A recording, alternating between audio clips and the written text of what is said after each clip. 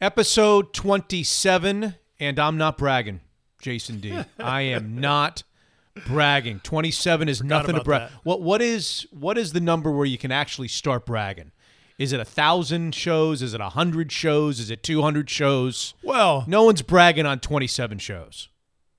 I did 500 basketball games. How many did you play in? That's bragging. You probably played in 120. Yeah. Something like that. So five. Once you get to 500, then you can start bragging. Because now I'm bragging. Okay. All right. You can brag at 500. Yeah. I can't brag at 27. No. Former NFL player agent, CBSSports.com columnist today, Joel Corey. He was at the NFL Combine. I thought I'd get his thoughts.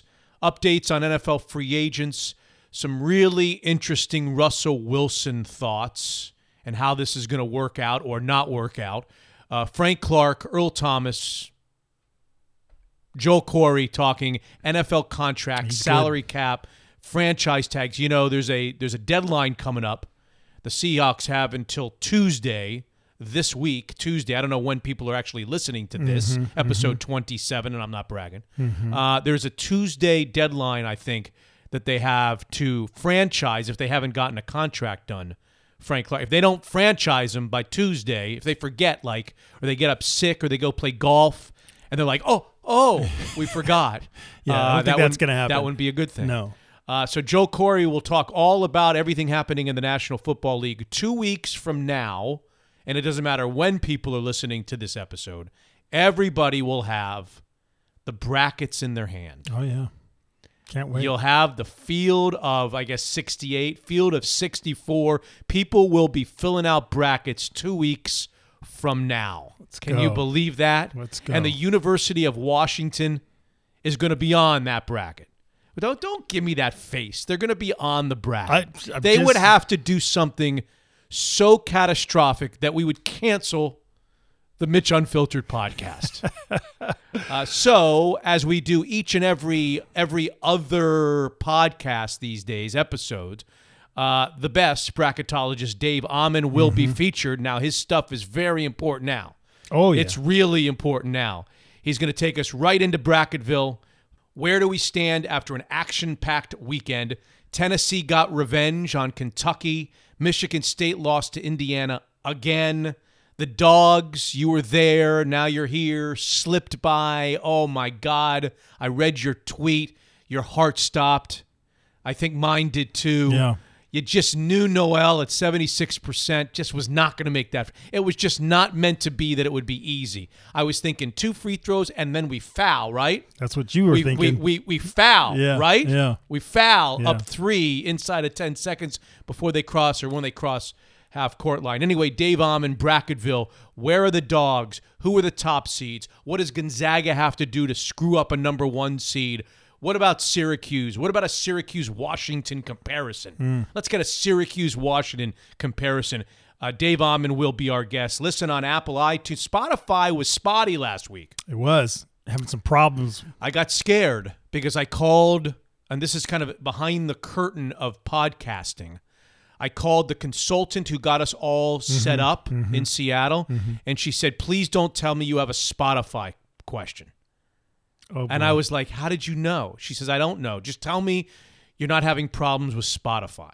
I was like, I'm having a problem with Spotify. What's the problem? The problem is that for some reason, episode 26 is not available. It was up to 25. Everybody who was listening on Spotify couldn't see 26, didn't download. And she said the one place that I can't and no one can help you with is Spotify. They do what they want to do. There's no way to contact them. There's virtually no way. And yet a day later, it showed up. It was like the Stanford shot that didn't go down. I breathed a sigh of relief when I saw it on Spotify the next day. But you can listen on Spotify, Apple iTunes. We want you to listen, subscribe, and rate. 5 stars, please. Check out the extra content that's available on Patreon. Become a patron for as low as $5. Oh, how would you think? How do you think you sounded? There's been a lot of reaction from the patrons. I haven't heard it, so I don't know. Because you're not a patron. No, I'm not a patron. You don't have access to that. Well, since I'm part of the show, I don't I know what I need to start sending you those. I mean, I don't know that you'll sit down and listen to them. You should have heard what you sounded like on that Thursday night patrons only episode after the Berkeley disaster. Mm-hmm. I've never heard you sound like. I don't know whether you were mad at something else going on in your world. I don't know if you had anything else going on. It was just the Berkeley thing. You sounded so freaking disgusting, like you wanted no part of anything. Yeah. Anything I brought up, you had no interest in anything. Yeah, that pretty much summed it up. Are you over that now? Yeah. I mean, I'm still disappointed that they lost that game because they shouldn't have lost that game. Yes. But so there's some lingering effect on that, but I'm pretty much over it. All right. Well, that episode, that bonus content episode, is up for patrons right now. Also, Mariners pitching prospects and where they rank, that's up there. I'm thinking about starting a weekly schnoz. What do you think about that? Just for patrons. Oh, I think people would like a Friday weekly schnoz. The stories of the week, 2 or 3 or 4 stories. Remember when I used to do the daily schnoz? Yeah. I just go boom, boom, boom, have 3 or 4 guests on a weekly schnoz. What do you think about that? I think that's a fantastic idea. I might just do that. It would be for patrons only. We're not going to make it a regular podcast. The new Mitch Unfiltered Facebook page. I got to be honest. There's a video on our new Mitch Unfiltered Facebook page that I can't stop watching. You probably haven't seen it. A little like 6 or 7 year, and I'm not a soccer person. I don't think you are either. A 6 or 7 year old girl in a breakaway. Oh, with the spin move? Yeah. Oh, you've seen it? Not on your Facebook page, but I saw it on Twitter or somewhere. I can't stop watching it. Yeah. I watch it over and over and over. Are you sure again. It's a girl? I'm just asking the question. I thought it was. I don't know. I don't know. Is it a boy? I don't know. That was my reaction when I first saw it. Was now you got me thinking. I don't know. Not that that's relevant, but the move is fantastic. Whether it's a little girl or a little boy, they got the juice. They got and then the juice. Dance. Did you see the dance app? No. Yeah. I think it may be a Fortnite dance, but it was a dance app. I just can't stop watching the spin move. Yeah, the spin move is ridiculous. Fantastic stuff. And I don't know. I'm not a soccer person, but anyway, it's all brought to you by Zeke's Pizza. If you're anywhere near the new Zeke's Tacoma location, which is on the UW Tacoma campus, we're less than 2 weeks till we have the brackets. Stop by and watch the Dawgs with me in the NCAA tournament. We'll be watching you, looking for you. Mm-hmm. I want to ask you, by the way, about sitting behind the coach. I was wondering that when I was watching on Sunday, the Stanford game, how often you get blocked. It's got to happen. 40% of the game. You can't even see the game. I watch it on the big screen. Because Hopkins is right in front of you. Yeah. Now it's a good thing Hopkins is slight. Yeah. He's very slender. Yes. He's a really thin guy. Yeah. I mean, if you have we started the show yet? No. Okay. Bob Huggins. If you had Bob Huggins in front of you, I don't know. What's that guy? Frank Martin. Oh, South Carolina, Frank Martin. If you had a mountain of a man in front of you like that, you would never see a damn game. No. Anyway, Zeke's Pizza on the Thursday or Friday of the NCAA tournament. Daniel's Broiler, 4 incredible locations: Leschi Marina, South Lake Union, Bellevue Place, the new downtown Seattle spot at the Hyatt Regency, and 8th and Howell. Tuesday night, March 19th, by the way, in Bellevue, unfiltered March Madness. Evergreen Gavkal, the premier wealth manager of the Northwest, $2 billion in assets. 4 offices on the West Coast, pillars of the Northwest community, proud sponsors of the Bellevue Boys and Girls Club. And Jaguar Land Rover of Bellevue, the best value SUV on the market, is the Land Rover Discovery and its third row seating.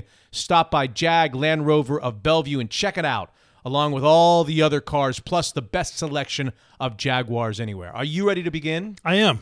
You think we should start? We should. Episode 27 starts now. Unfiltered.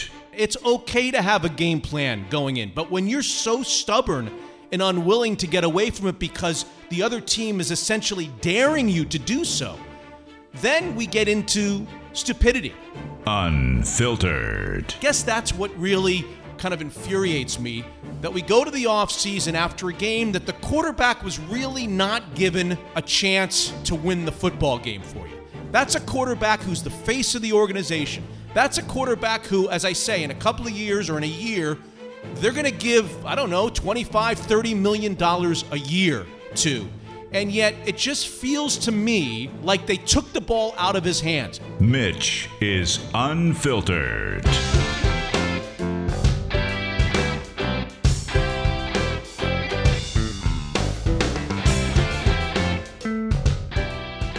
No help.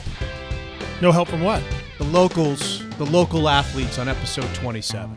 Oh. I'm itching for a local Northwest flavor to name an episode after, and we're getting no help unless any of these guys do it for you. Okay. Maybe some of these guys do it for you. I'm really curious now. Okay. You want Seahawks, Mariners, or Sonics first? You pick it. Mariners. Pick it. Mariners. Diego Segui. No.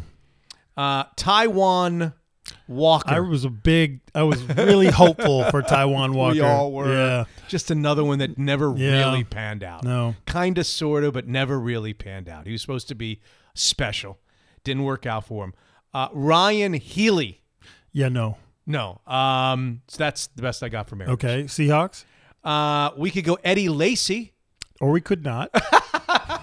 Jeez, Eddie Lacy. Eddie Lacy. That was How an was experiment. the Eddie? Here's the funny thing.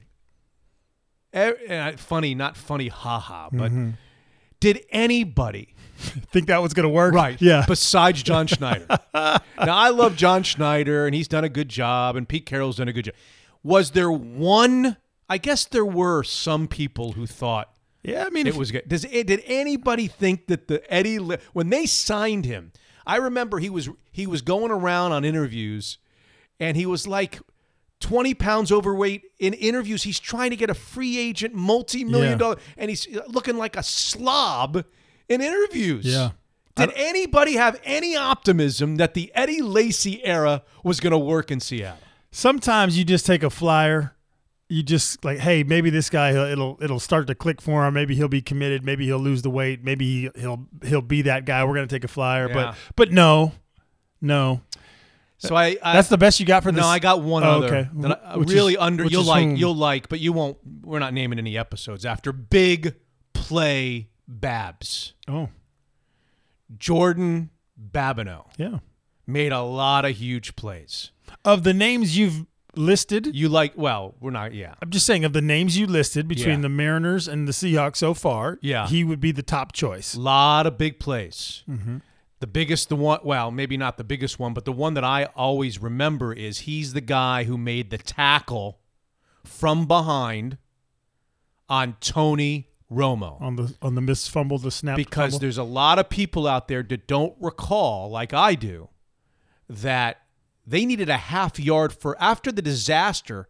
He didn't have to score a touchdown. All he had to do was gain a half a yard. They would have gotten a first down and been able to run the clock out, kick it, do whatever they wanted to do. And Big Play Babs from the opposite side, circling around, made a diving tackle to stop him a half yard short of the first down. Yeah. Big Play Babs, but that doesn't do it. Sonics. That 79 team or 70. What year did they win it? Yeah, 79. That's way before you. 79. You don't remember that 79 team. Well, I was a little kid. Johnny Johnson. Yeah. JJ. Yeah.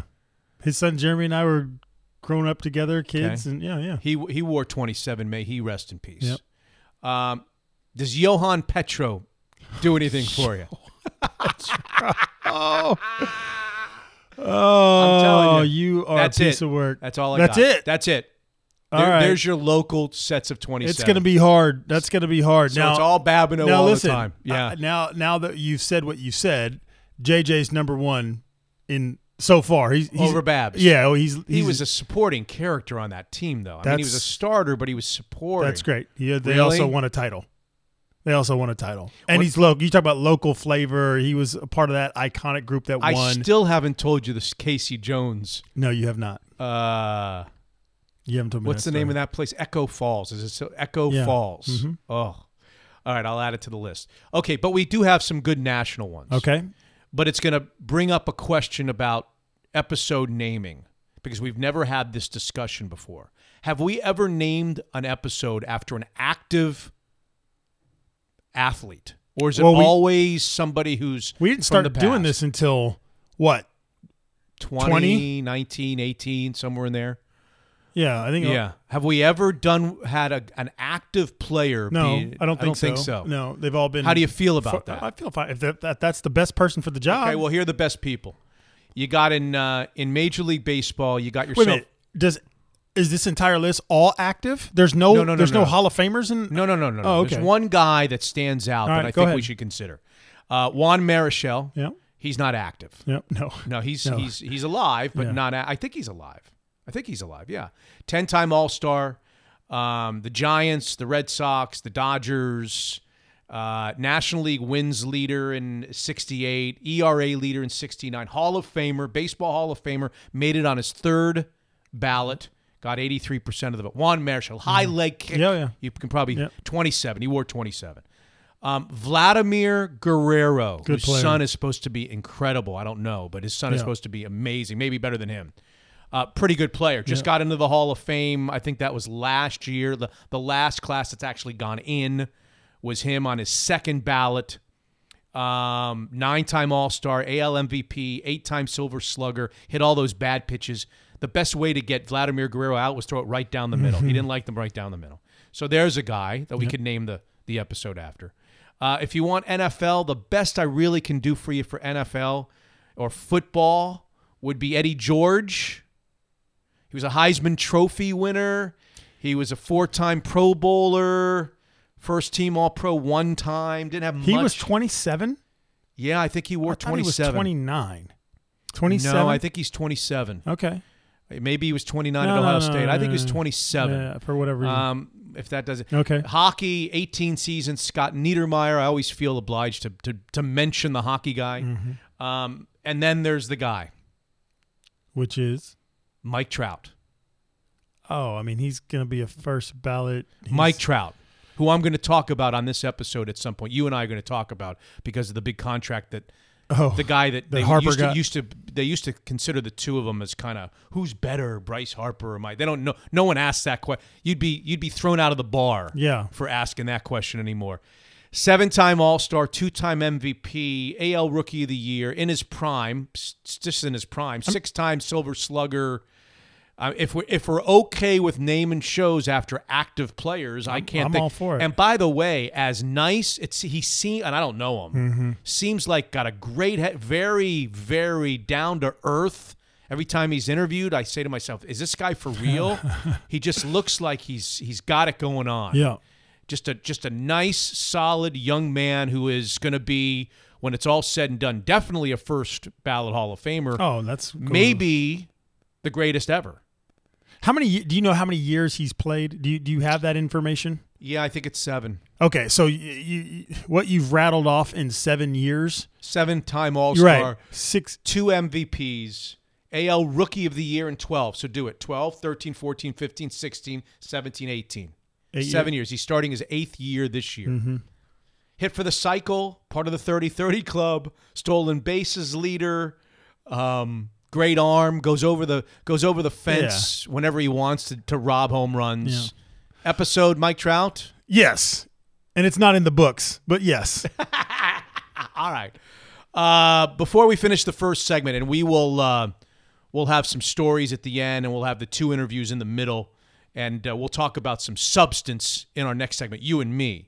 You and I will talk about some substance. I want to clean up some things from episode 26. And we're doing that now? Right now. Oh, okay. Number 1, Michelle Boston. Michelle Boston. You're trying to shut us down over Twitter on Michelle Boston? There's nothing to shut down. You were shutting us down. You were like, that's it. It's sealed. She made her first and last appearance ever on Mitch Unfiltered. And she's over there on her Twitter going, no, you can't shut me up. I got things to say. Yeah. Yeah. People loved Michelle. You want me to read them? No, I don't need. Listen, I live with her. I had to listen to both episodes with my wife. So funny. My wife sided with Michelle, by the way. Oh, man, Michelle's response was classic. Oh, man, not sure what's funnier. J-Ham's silence with his wife spoke while his wife spoke, or him waiting until she's gone to say she's wrong. Loved Michelle. Bring her back. I mean, it's over and over and over again. And you're trying to shut. You can't shush her. You can't shush her. I don't even know why we're talking about this. We got to clean up. She was the star of episode 26. Great. I'm glad that people enjoyed it. That was the whole point. It was both sides. They got me on 25. They got her on 26. The story that we told was there. And so, there's no more stories. We got no more stories. But there's got to be opportunities to pop her on the Mitch Unfiltered every once in a while. Come on. I'll have to think about that. You'll have to think about Yeah. it. What about her? What if she said? What if I say she's invited and she says she wants to do it? She won't unless I say you need to come on. You're calling the shots. No, it's not that. You got veto rights. It's not that. You're gonna hit the veto button. It's not that. It's simply this. I had to persuade her to even come on. Oh, you did? Yes. Didn't sound that way. I had to persuade her to come on. She doesn't strike me as somebody who needs very much persuading to tell her her piece. I actually, at the very end, I was like, I need you to do this because it's going to be fun. And what has she said since? Did she listen to it? Yes. I don't know. I didn't ask her. Have you talked about it at all? You've been in San Francisco for like 5 weeks. Yeah. But I mean, I told her that it was fun and it was a great listen and I'm glad she did it. And I said, see, I told you it was going to be fun, and Mitch, it was fun for Mitch. Oh God, it was great. Yeah. I thought it was great. Yeah. You're fishing for something here that I just want you to say, hey, she's welcome to come on anytime we want. What you said on Twitter, which is really the cleanup reaction, is you said it's majority rule or something like that, where I couldn't say she can't come on. She's going to be invited, and if she wants to come on, it's 2 against 1. That's what you said. And I was like, well, what I was meaning to say is we got 3 adults here. Yeah. Okay. Yeah. I'm involved. Yeah. You're involved. She's involved. Yeah. And you were like, that's it. Her fate's been sealed. Yes. That's it. That was her one and only shot. Yeah. And I was thinking, she was like, no, you can't shush. I got things to say. Yeah, and I know what she said. You can't stop me. Yeah, I know what she said. And I'm thinking, okay, there's 3 adults here. If the 2 of us, if I say she's invited on and she says she wants to go on, you're kind of out in the cold. And that's where I responded. And I said, I don't think so. I don't think so. I wouldn't count those chickens. All right, I won't count the chickens. One last thing to clean up from episode 26, and then we'll move to the second segment. We'll talk actually about sports. Mm-hmm. You probably noticed over the last several days there was a controversy that was swirling on Twitter about Greg Bell. Oh, yes, I did see that. Yep. And I want to say what I've said on Twitter. I want to say verbally, because sometimes with all the limitations on what you can write and what you can say, things don't come out right.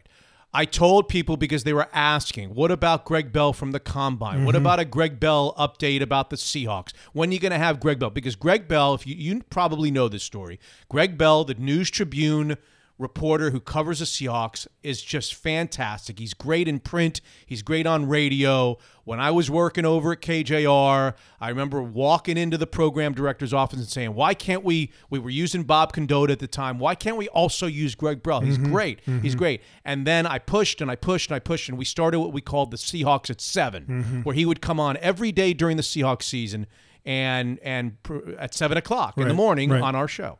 And for about 10 or 12 minutes, and it was great. He's great. Mm-hmm. He's fantastic.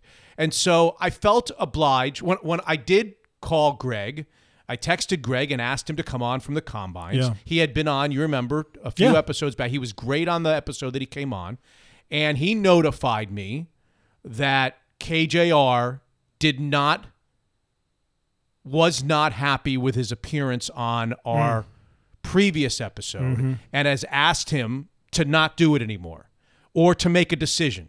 You can either do us or you can do Mitch Unfiltered. Make a decision. Mm-hmm.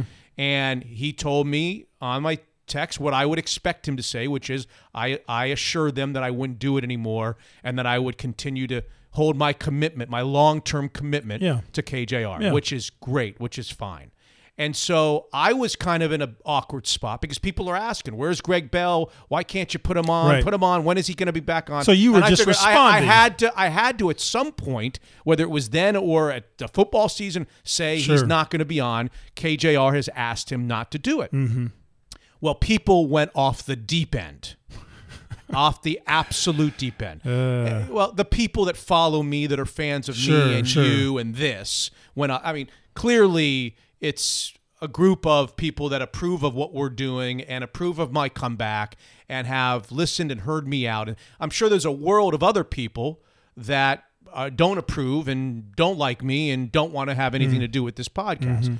But the people that follow us really got mad, like KJR. How dare KJR do this?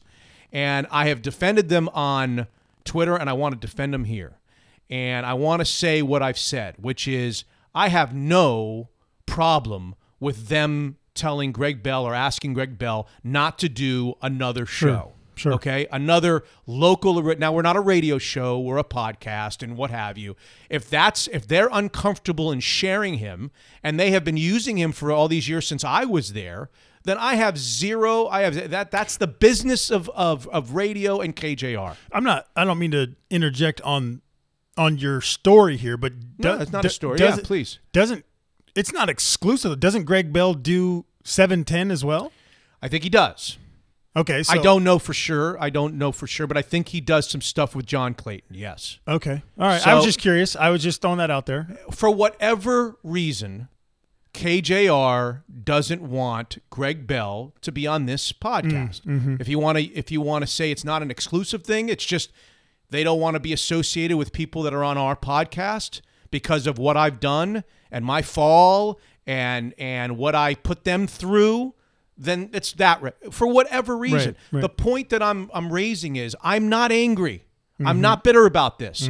I'm disappointed because I'm selfish enough to want to talk to Greg Bell. Sure. But I get it. Radio stations who have contributors do this every day for different reasons. Maybe not this reason, but every day for different reasons. And so I bear no grudge. I have no hard feelings. Right. I wish Greg Bell the best in both print and on radio. I urge all of our listeners, if they love Greg Bell, to listen to him on KJR at 7 a.m. whenever they're on. I don't know if they still do when I started, Seahawks at 7, but clearly he's still on there. And my point was not to make KJR look bad. My point was just to say, hey, here's the story. Right. We can't have him on. So stop asking, please, because it's not happening. It's not happening because KJR has been using him, and he's been a contributor to KJR, and they just don't want him for whatever reason. This is not the first time this has happened. We went through this. I don't know if I brought this up on the air. I think I brought it up to you.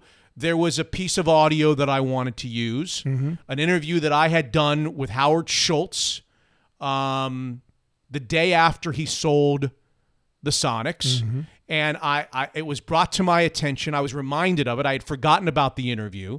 And I wanted to, when I heard it again, it was really entertaining. And it was when he was on 60 Minutes and announcing that he may run for the White House. And his name came up and the apology to Seattle and the book. And all those things were happening. And I thought, geez, I'm listening to this 20-minute conversation that I had with Howard Schultz. And I guess there's rules and laws of what I can use and what it's clearly property of KJR. Yeah. And I certainly can't use the whole thing without their permission. And so I wrote them and I asked them for their permission, and they declined. They declined. They said, the lawyers said, thank you for asking. We appreciate you asking, but we're declining your request to use that interview on your podcast. And that was the end. I didn't use this is business. Yeah. And it's more than business. It's human life. Sure. And what I said in episode 1, I'm going to say again, and I'm sure that in probably another 10 episodes, I'm going to say it again. KJR didn't screw up. I screwed up. KJR treated me as well as any human being could ever be treated in the radio business for 23 years. What they choose to do now because of me messing up and me putting them in a really awkward and difficult spot is their business, and I get. Right. It does me no good to be angry or bitter. Right. And whether they acknowledge me or don't acknowledge me, whether they put an asterisk next to my name in terms of what I contributed to their radio station, it doesn't matter. I harbor no ill will, and I'm not mad. Right. Disappointed that I can't talk to Greg Bell? Yes. But I'm not mad. Okay? Got it. I'm sure you know by now, but it's worth repeating that Zeke's Pizza is the Northwest's homegrown pizza company. Founded in Queen Anne in 1993 by Tom Weil and Doug McClure, buddies, Zeke's is rooted in friendship and celebrates the adventurous spirit, natural affinity for craftsmanship that makes the Northwest great, and it's one of the many reasons that I feel like it's a perfect connection, a perfect match with Mitch Unfiltered. Northwest-style pizza, which my family loves. The sourdough bite, the toppings, the creative and different without ever losing respect for the classics. The attention to detail at every Zeke's is noticeable. Zeke's dough made every morning in its kitchen on Finney Ridge and then delivered fresh daily to each of the 16 Puget Sound locations, including one of the newest ones in Tacoma at the UW Tacoma, where I'm going to be to watch the UW play in the NCAA basketball tournament. Every pizza hand-tossed when you order it. All the herbs and produce locally sourced if possible. Always hand-chopped on-site to emphasize their fresh, natural flavors. If you want to watch a ball game and enjoy pizza and craft beer, Zeke's is where my family goes. Try it. Zeke's Pizza, homegrown in the Northwest. Unfiltered.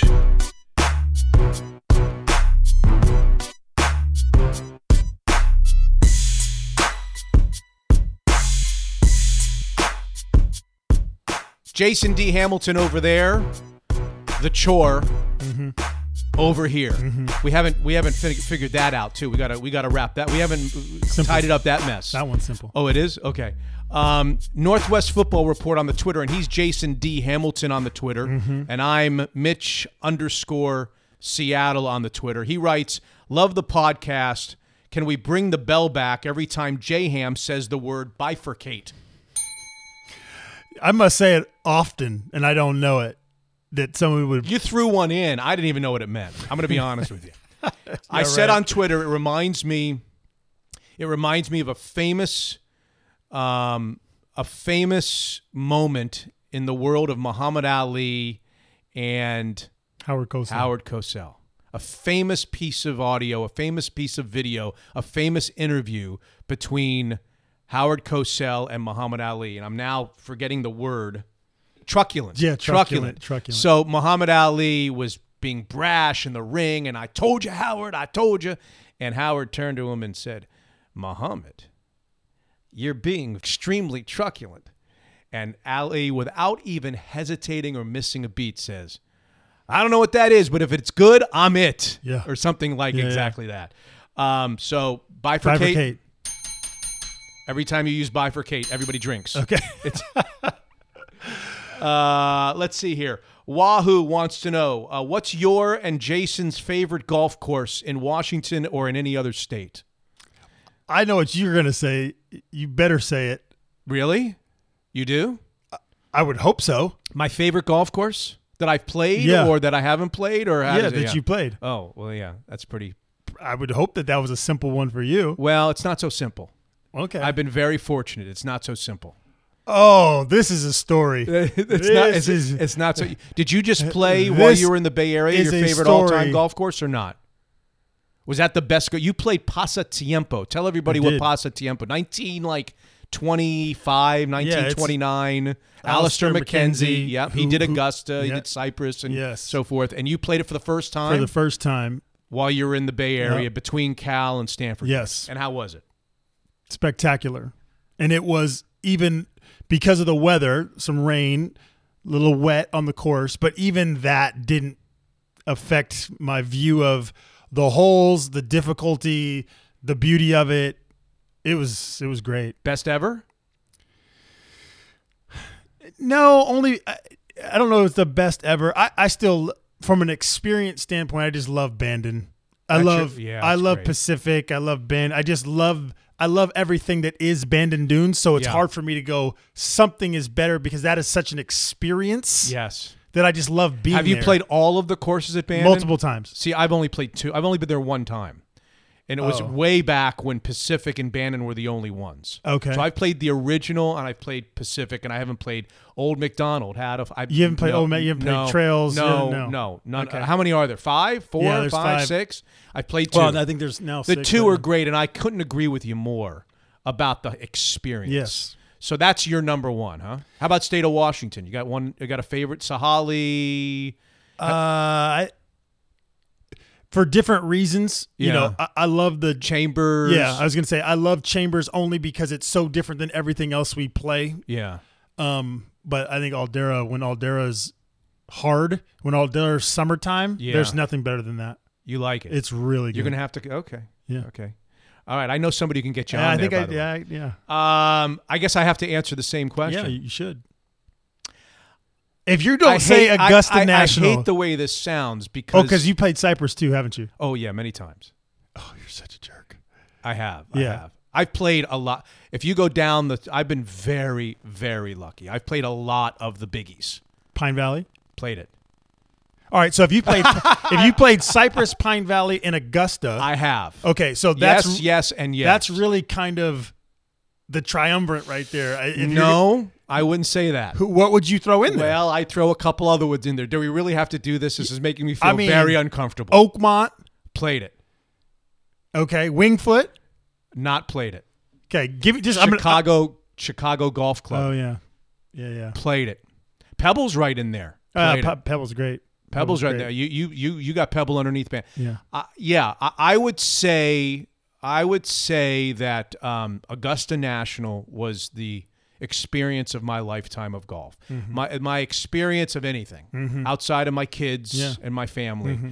The opportunity, the unexpected invite and opportunity to go to Augusta National 2 weeks before the Masters was played. The stands were up. Yeah. Everything was up. I was tipping my cap walking down fairways. I was there for 2 days. I played 4 rounds. 1 in the morning, 1 in the morning, lunch, 1 in the afternoon, 1 in the morning, lunch, 1 in the afternoon. That's too good.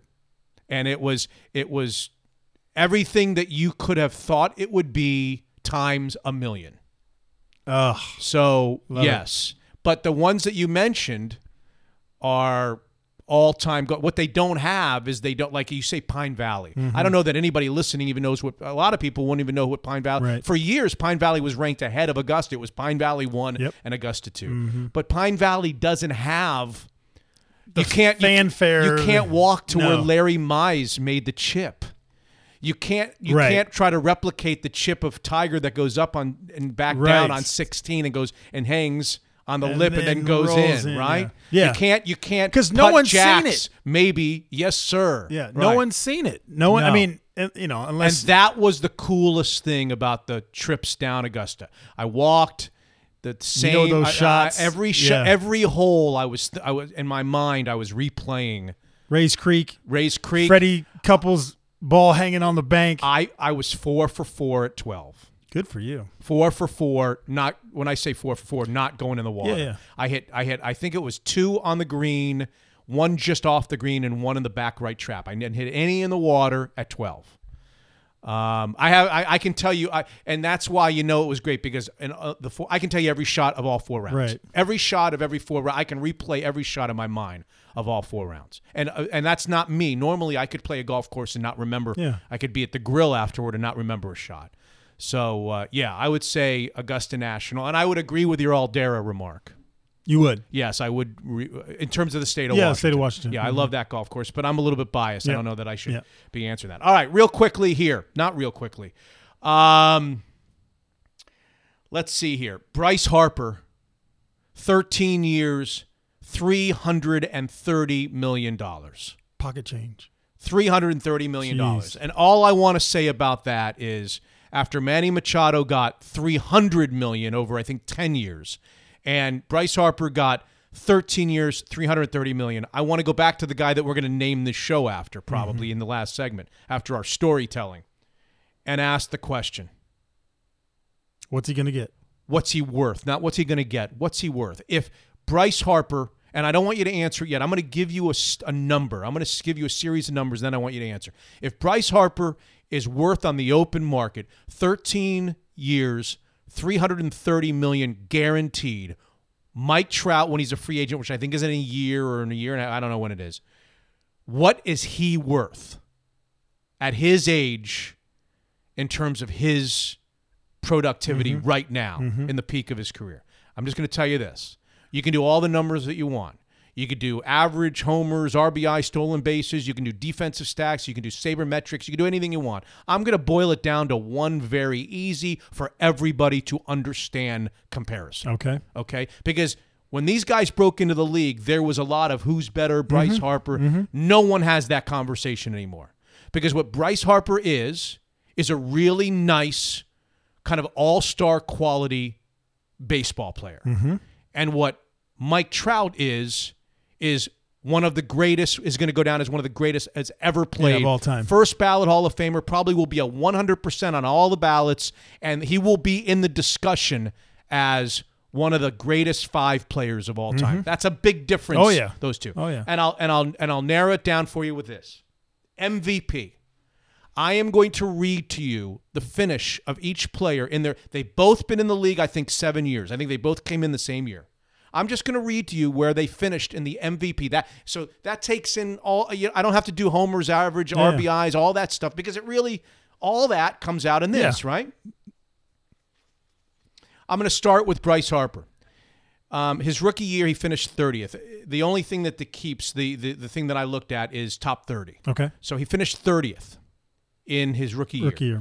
Then he finished out of the top 30, out of the top 30. Then he finished first. He won the MVP in his 4th year. Then he finished out of the top 30, 12th overall, and out of the top 30. So he goes 30, out, first, out, 12th, out. Okay, that's Bryce Harper. Yep. Okay. You ready for Mike Trout? In his 7 years. Yep. Second, rookie year. Second, in his 2nd year. First, in his 3rd year. Second, in his 4th year. First, in his 5th year. 4th, in his 6th year. And second, in his 7th year. Consistent He finished greatness. second, first, 4th, second in the MVP balloting of the American League. That's amazing. End of discussion. Yeah, that's it. $330 million for Bryce Harper over 13 years. Over the same 13-year contract, Mike Trout is worth, if Bryce Harper's worth 330, Trout's worth 450. He's approaching, I don't know, 400, 425, 500 million. How much is it? I mean, it's just ridiculous. And it's also average per year, because he could do a 10-year deal like Machado for if 450. If Machado's 10, 300. Right. He could go 10, 450. 10, I think. 45 million a year. Yeah. Guy is, I mean, come on. You want to represent Bryce Harper, or you want to? I'll represent any of them. I'll take my percentage. I'll take my percentage. Washington Huskies basketball. For the non-patrons who didn't hear your despondent, I don't even remember what I said. phone call, it's not what you said, it's how you said it. You sounded effing miserable. I was like sitting here going, "Oh my God." I thought it was an act at first. I didn't even want to talk to you. You still don't want to talk to me. Yeah, it was rough. I just couldn't What believe happened in Cal, so the non-patrons haven't heard, what happened in Cal, they slipped by Stanford by the skin of their teeth. Are they beating if they play like this, are they going to beat anybody in the NCAA Well, tournament? for them, so it was kind of a strange tale of two games. In the Cal game, they scored it. I mean, scored 73 points, shot at 52%. I mean, they scored it. They couldn't guard. Cal had a great game plan that was similar to what Arizona State did to them at Arizona State, and they had the right players to do it. They made shots, and they hadn't won a game in a year and a half. Yeah, till last January was their last Pac-12. So how do they have the guys to do? They have the guys to do it. Well, they're young. How come they never won a game? How could that team never have won a game in this crap sandwich of a Pac-12 where they're playing winnable games after winnable games? How has California not won a game? Well, that's the thing, is they took UCLA to overtime in a game that they should have won. They should have won that game, and then UCLA was able to come back and win in overtime. What I was impressed with Cal was that for a young team and a team that hadn't won, they didn't fold. Typically, that's what you see. Teams that get close to having that upset, they make mistakes because they're so close. Yeah. They didn't fold. They continued to hit shots. I was beyond. I don't know. I don't even know the word. I was mad. and then just disappointed. All the above. That did you think? So then you had 2 days to play golf and to do work. Mm-hmm. And to play pasatiempo, yes. To visit with Alistair McKenzie in his grave. By the way, he used to live I know. on the 6th hole. I saw his... Did you think in your heart of hearts they were going to turn around and beat Stanford? Or did you think they were going to lose that game? I think you thought they were going to lose that game. As I told you, I ranked the games in order, and I thought on the road at Stanford was going to be the second toughest game. Beyond Oregon State yes. here? Mm-hmm. I think that's what I said. But forget those rankings because that was before they lost to Cal. So they lose to Cal, and you're like, and they haven't beaten Stanford there in about 3 or 4 years. 4 straight games. I got to believe while you're waving to Alistair McKenzie, in the back of your mind, you're thinking, they're probably going to lose this, and they're a slight Vegas favorite, like a 2-point favorite. You probably were, and then I saw your reaction to them winning. It was like, woo! Yeah. My heart stopped. Yeah. I almost feel like you felt like, and I think I did too, that they weren't going to win the Stanford game. Well, 2 things I want to say about that. First, when I was playing Pasatiempo, I had no thoughts about Husky basketball. So let's just be clear about that. 2, I knew that it was going to be a very, very tough game. Stanford is 10 points better at home than they are on the road. They shoot at 52% at home versus 42% on the road. Yeah. Literally, they score 10 points better at home. So they're a different team at home. And there was a lot of reasons to think this is going to be a very tough game. Dejon Davis, the kid from Garfield, did not play in the game with Washington. Right, he's hurt. Had the boot on, and he's a difference maker. But I still think even if he would have played, it would have been a very similar type game. So to answer your question, I knew it was going to be tough. Did I think they were going to lose? No, I didn't think they were going to lose, but I knew it was going to be an absolute battle. Art Party on the Twitter writes, why do I feel like Noel could be such a force on offense? He has these flashes, and then he's a ghost. It's frustrating. He made 2 really big plays down the stretch on the offensive end when they needed him most. Now, of course, we all of our cardiologists would not have gotten calls from us had he just made a free throw or 2 at the street. Yeah. He had to do that to us. He had to make us watch them bring the ball down the floor with like 12, 11, 10 in a 1-point game. He couldn't just help us out by knocking down a couple of FTs. But what about this guy's question on Twitter? Is Noel enough of a force consistently throughout a game? Well, I think one thing about Jalen is he's one of the few players on Washington's team that can create and get his own shot. And so I think Jalen plays with the balance of trying to run the offense versus just taking it himself. And Washington needs Noah Dickerson to touch the ball as well, because then they become one-dimensional, perimeter-oriented, and that's not good. Right. So they have to have that balance. And I think what Art, if I believe is what Art is asking, or what he's alluding to, it's not so much that Jalen disappears, it's that they're trying to create some other guys getting a feel, and he doesn't want to take 30 shots. Okay, so in our next 2 segments, you're going to hear 2 interviews. One is going to be with Joel Corey, the former player agent, who's going to tell us all about this whole Wilson thing and how that's progressing, and some of the other Seahawks, Frank Clark, the franchise tag. But the next segment is going to be our buddy, Dave Amon, Brackettville. And I'm going to ask him this question. Split at home with the Oregon schools and get upset in their first game of the Pac-12 tournament. In or out? What is Dave Amon going to say? First of all, what he's going to say is, well, it depends on what happens around him, because there's a lot of things. We don't know who's going to steal bids. Soft bubble. Somebody's going to steal bids in the conference tournament that aren't supposed to be there, and obviously it's not. It's contingent upon other things. Yeah. But overall, split against Oregon. That's what I'm going to ask him. Split against Oregon. Somebody comes in here and beats them. Oregon State could happen. Yep. And then they go out and they lay an egg, Washington does, in their first game of the Pac-12 in Vegas. In or out? Do you want me to answer that? Yeah. He's going to say they're in. Really? Yeah. Do you think that? Yes. They would finish 15-3. Yep. Right? Yep. And they would be out in the first round. Yes. Okay. How about loss, loss.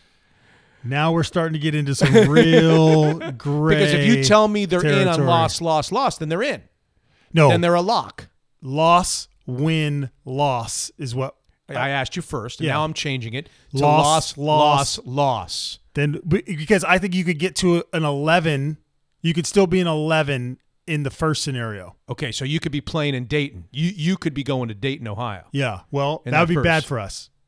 That would be really bad for us. Because of the because you're going to put me on my own and Daniel's Broiler in Bellevue. Yes. Let's not have that happen. Yes. How about loss? Out? Now that scenario I can't answer without seeing everything not else. only is loss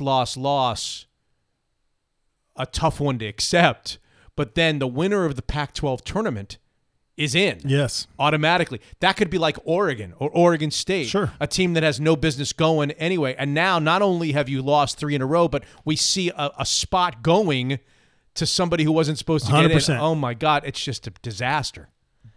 100%. I don't want to be sitting there watching Selection Sunday off of a loss. Tell me that's not going to happen, right? That's not going to happen. I don't believe that's going to happen. I do not believe that it's going to happen. Okay. So let me do 2 interviews. Yes, Arizona State won. That's what I was looking at. I know what you're looking at. Let me do 2 interviews. One with Joel Corey about all this stuff with Frank Clark, whatever. Dave Amon, Brackettville will ask him those questions. Where's Washington now as a result of the 1-1? How far do they fall after they lost to Cal? Mm-hmm. I think you'll like the answers. And then in our last segment, we got to do stories. I got a lot of stories, but people have been asking. I think I'm going to do. I think I've chosen from the Greatest Hits album, My Mother, Father, and the Lottery. Do you know that story? I've heard people talk about it on Twitter. I've never heard. No, I have not. Okay, you're going to hear it. You certainly know by now, especially if you've been listening to the last many episodes of Mitch Unfiltered, that our newest partner is Evergreen Govcall, the premier wealth manager in the Northwest. What you didn't know is that in 2018, the Financial Times named Evergreen as one of the top advisors in America. I didn't even know that until just the other day. Founded 3 decades ago, homegrown and headquartered right here, downtown Bellevue. Super successful, spreading down the West Coast to Portland, San Francisco, and the Napa Valley. This partnership fits like a glove. It's not a commission-based firm. Unlike stockbrokers, Evergreen is a fee-only advisor. There's no hidden fees or commissions. Is legally a fiduciary to their clients. Not all financial advisors can say this. It means that they have a legal requirement to make financial decisions that put your interests first. And they're managing over $2 billion with a B dollars in assets. And I love their partnership with the community and their philanthropic efforts, like the Bellevue Boys and Girls Club, for an example. You watch the kids play ball, you see Evergreen's name across all the jerseys in the back, all the different age ranges. Evergreen Govcall, the premier wealth manager in the Northwest. Unfiltered.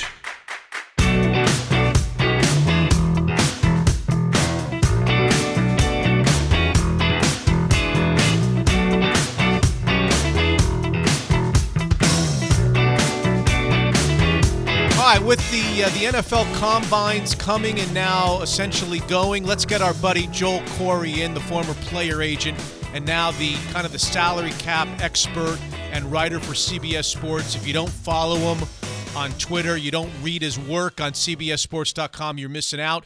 Joel, thanks for being back with us on Mitch Unfiltered.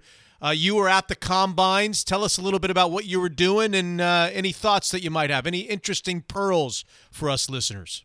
Totally different perspective from when I used to go as an agent, because I'm there advocating for clients and having to go to the NFLPA meeting. This time I'm there as media, so was actually writing an article while I was up there. Yeah. I was there for another purpose, football conference as well, and people would, if I was over at the media center, would grab me, hey, can you do this spot? And so after a while, I tried to stay away from over there.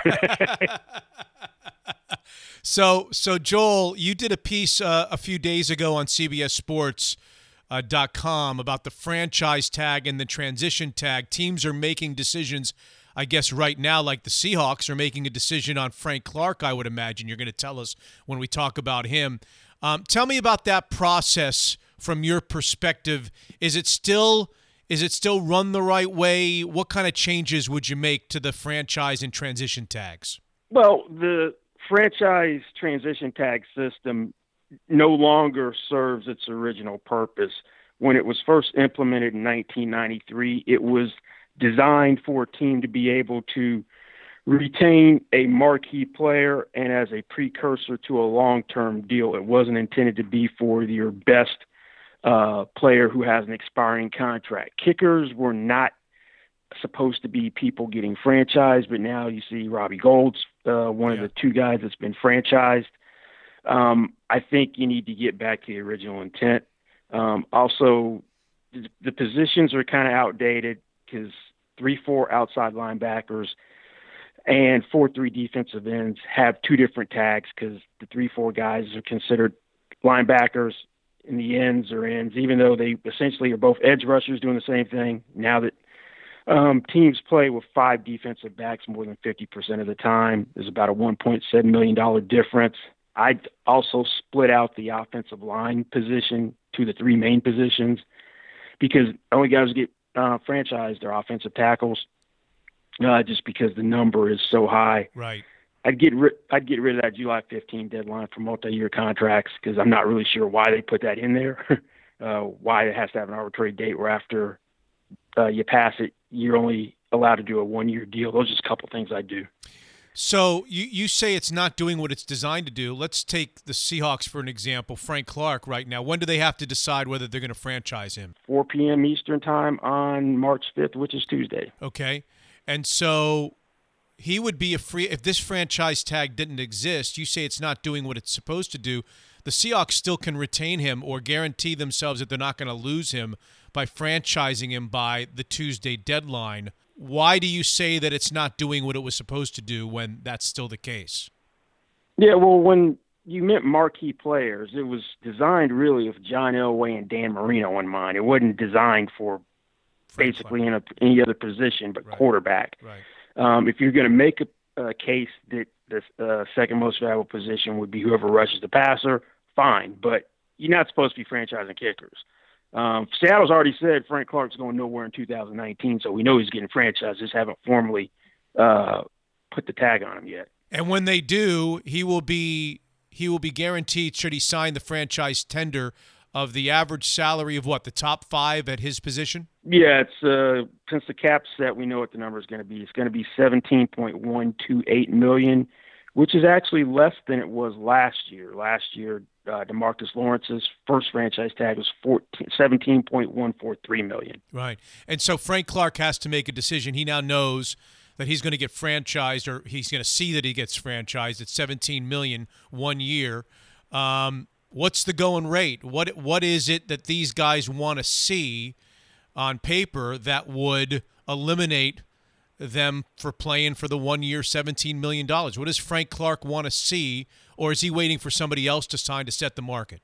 Well, you might see that with these guys because they're probably going to be 4 pass rushers franchise. DeMarcus Lawrence will get a second one. Dallas is already talking to him, but they're far apart. Jadeveon Clowney, D Ford, and Frank. So those 4 get franchised, and whoever goes first will establish a new benchmark between where Von Miller's 2016 deal was, which is just over $19 million per year, and where the current top of the market is. Aaron Donald was the first in the $20 million per year club, first non-quarterback to get there, $22.5 a year. Then Khalil Mack a couple of days later, $23.5 million. So somewhere in between those two, and I expect if you're going to get a long-term deal done with any of these guys, it's going to be over 20. They're all going to be in the $20 million per year club. Frank Clark's agent in the middle of the year said he wouldn't mind playing on a franchise tag if you couldn't reach what he thought would be a fair price for a contract. So he's willing to play it out. So he's not going to do anything which is going to cut Seattle some sort of break. So you're going to have to pay Frank Clark what he views as his fair market value. Guy had 13 sacks, which is a career high. I think he's got like 32 over the last 3 years, which is in the top 10. He didn't have any drop-off with the increased play time with all the changes at defensive end. So, yeah, you're going to have to pay the piper if you want him long-term. Talk about paying the piper. Joel Corey is our guest. What is it going to be in terms of a salary cap hit per year on Frank Clark? We know that the 1-year franchise you said is 17 and change. If they do a deal, what do you suspect? How much freedom would that give the Seahawks? Because the Seahawks don't want him to count 17 and change against the cap next year. No, they don't. Typically, anytime you do a long-term deal, for the most part, a guy has a franchise tag, you gain cap room. It all depends on how big of a signing bonus is. So hypothetically, let's say you gave him a $15 million signing bonus. Seattle doesn't give huge signing bonuses outside of Russell Wilson for veteran contracts. And you gave him, let's say, a $2 million, you're going to have to pay him more than the franchise tag you do. So let's say you had 15 as a sign, and we'll say 4 is a base salary. So you're taking 15 divided by 5, so it's a 5-year deal, 3. So then you cap number 7 in the first year. So you picked up a little over 10 in cap room. Right. And so that's obviously advantageous to the Seahawks in their total salary cap picture. What do you think that picture looks like when you consider how much room they have and how many guys under contract they have and how much need they have? What would you assess when you put it all into the blender, the Joel Corey blender? You would spit out the Seahawks are in good, okay, very good shape in terms of the salary cap. Pretty decent shape, better than they have been in other years, because even if you stick the tag on Frank Clark, you still have over $30 million of cap room to work with. You've already done some what I'll call pre-free agency signings with the extensions last year of Dwayne Brown and Tyler Lockett. Joel Corey is our guest. He is the former player agent, and now he's kind of the salary cap guy for CBS Sports and CBSSports.com. You made a comment, it was either via Twitter or in one of your pieces, because I read all the stuff that you do about Russell Wilson, and I've been wondering the same thing. I know a lot of people around the league have been wondering whether Russell Wilson is getting more and more comfortable with the idea of playing this last year of his contract, playing on a franchise tag for 1 and maybe 2 years, and then 3 years from now being ready to back up the Brinks trucks and sign maybe the wealthiest contract in the history of the National Football League. Take the ball from there in terms of that story, Joel. Yeah, it's a whole different dynamic than in 2015. He made a little over $2 million from his playing contract. He's made over $72 million from the contract since then. So he can afford financially now to play harder ball than before. So Seattle's first, I don't know if necessarily want to call it mistake, but they made it more challenging for themselves when they used him to create cap room a couple of years ago, because that raised what the non-exclusive franchise tag for him would be, because you added money to his existing cap number, so you're going to have to go up 120% off of that last year 2019 cap number. That puts you at about 30.3 for his tag in 2020, but they would probably put the exclusive one on him, which projects to just under 31. So he's looking at it from the standpoint, I could play for 31 million, and then you do it again, that's 37, basically. So you've essentially paid him $68 million over 2 years, and then you wouldn't franchise him a third time, because then you're over 50. So in order to get him out of that ball game, what does Seattle have to do? They're going to have to make him the highest paid player in the league. You're probably going to have the first $35 million per year guy, and the guarantees are going to be well over 100 in order to do that, at least in my opinion. Right. So what is he slated to make this year, this coming year, 2019? Off the top of my head, I'm not sure what his base salary is, but I know his cap number is a little over $25 million. Okay. I want to say something like 17 this year. Okay, so from his standpoint, you're saying if he doesn't sign a contract extension before the beginning of the year, he's looking at about $17 million in salary for 19. 30. Yeah, then he's at almost 90. Then he's at almost 90 through the contract, and then he goes 31 and 37. Right. So 17 and 31 is 48, and then another 37 is 85. So he's looking at 3 years, $85 million to go year to year without the signing bonus. Obviously, there's an injury peril to that. And I guess he could consider, what if I slip? What if my play slips and then I'm not as attractive for the huge deal in 3 years from now? Those would be the considerations as to why not to do that. He'd have to turn to Blake Bortles in order for someone not to pay him, and he's not going to do that. Okay, so it's 3 years, $85 million for the next 3 years if he goes year to year, and then God knows what the salary cap will be, and what he might be looking at $40 million a year at that point. Particularly if Mahomes is done, because he'll be eligible for a new deal after next season, and I don't know if they're going to do it as early as possible in Kansas City or make him play out the third year and do it in 2020. 2021. But play out the fourth year, I should say.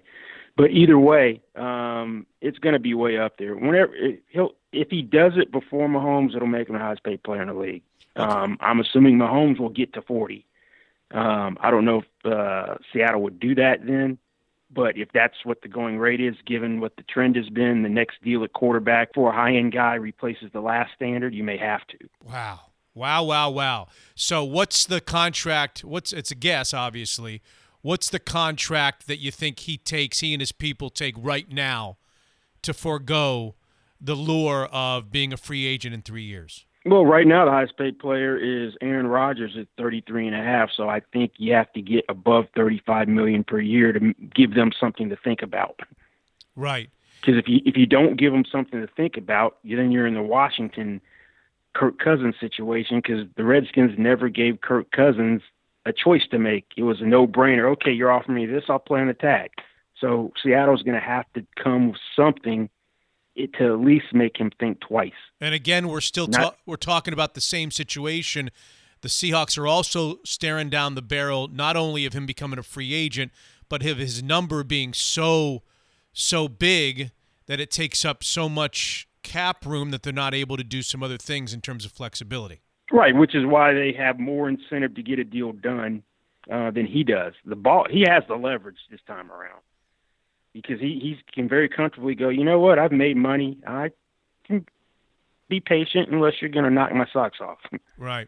And you saying that's got to start at an average salary of $35 million a year, or it's just a you made him second highest paid player last time around, and he's proven himself more. And I know people like to say, oh, he doesn't hand a ball off, but we have seen since he signed that last contract that there have been plenty of occasions where it's become Russell. The offense has been stagnant. You need to do something, make plays, and win the game for your arm. So you can't say he's just a glorified game manager. He's not Dak Prescott. Joel, let's cross into something else about this story. I don't know what your opinion is. Do you think if they're gonna commit that kind of money to Russell Wilson, that they need to change what they do, change the way they look at offense, change the way they call games from a play calling perspective, and put the ball more in his hands? Or do you think you can pay Russell Wilson, $37 million a year average salary, and still have the offensive kind of outlook that they have in Seattle? I think you can keep it as is, because I look at quarterbacks and put them into three categories. Ones you can win in spite of. I would call that the Blake Bortles, Mark Sanchez category. Ones you can win with, and then ones you can win because of. And you can win because of Russell when you will allow him to do more. I just think their offensive philosophy now is to try to take as much pressure off of him by establishing a run game. But we have seen that when the run game isn't going, that he can win games. You do win games because of him. Right. Joel Corey is our guest. Let me throw a couple of quick hitters at you, then I'll let you go. Earl Thomas. There are reports he wants $15 million a year, which is a bit ambitious considering the highest paid safety is $13. I don't think the broken legs are going to affect him much at all, because getting hurt, I know he's a little older, isn't the kiss of death that it used to be. If Matt Khalil can have his best year in his rookie year, have hip surgery and play 2 games in his contract year, and get $11 million per year to be a mediocre left tackle, and Allen Robinson can tear up his ACL after a down year in the season opener, and then get $14.25 million per year, Earl Thomas is probably going to be one of the highest paid safeties. I don't know if he resets the market like he did on his old deal, but it's going to be more than he's making right now. Interesting NFL free agents to Joe Corey. Trey Flowers, because of all these guys who get designated as pass rushers, he's the best young one available, and there are guys who are familiar with him. He has 2 former defensive coaches as head coach in Matt Patricia, Detroit, Brian Flores, Miami, and John Robinson, the Titans GM. Spent most of his NFL career in New England, and all 3 of those three teams need a pass rusher. What do you think is going to happen to Nick Foles? Most likely a Jaguar, because they're a ready-made team in their opinion. They think they're quarterback away. AFC Championship game in 2017 imploded last year. I don't think they go rookie quarterback. I think Nick Foles is in Jacksonville. What's the market like for a guy like Fluker and a guy like Sweezy, offensive lineman this offseason? Well, actually, you have a former offensive lineman who may have set their market in Glowinski, who signed with the Colts for $5.4 million per year on a 3-year deal in January. When the deal maxes at 6 years, if he hits the escalators incentives. So that may be, they're probably looking at that going, hey, we're particularly Sweezy. I'm just like, I was better than this guy. Yeah. So that may be what they're looking for, is something to top. Years, how many years, how much total? Probably 3-4 years be the length of contract, 6 to 6.5 average. Okay. And Le'Veon Bell, finish with him. I know you've been all over that story. God, don't get me started on that one, because I think that was the most idiotic thing you could ever do. Turn down $14.5 million in a peak earning year for the potential to have career longevity at a position which doesn't make money when you're over 30.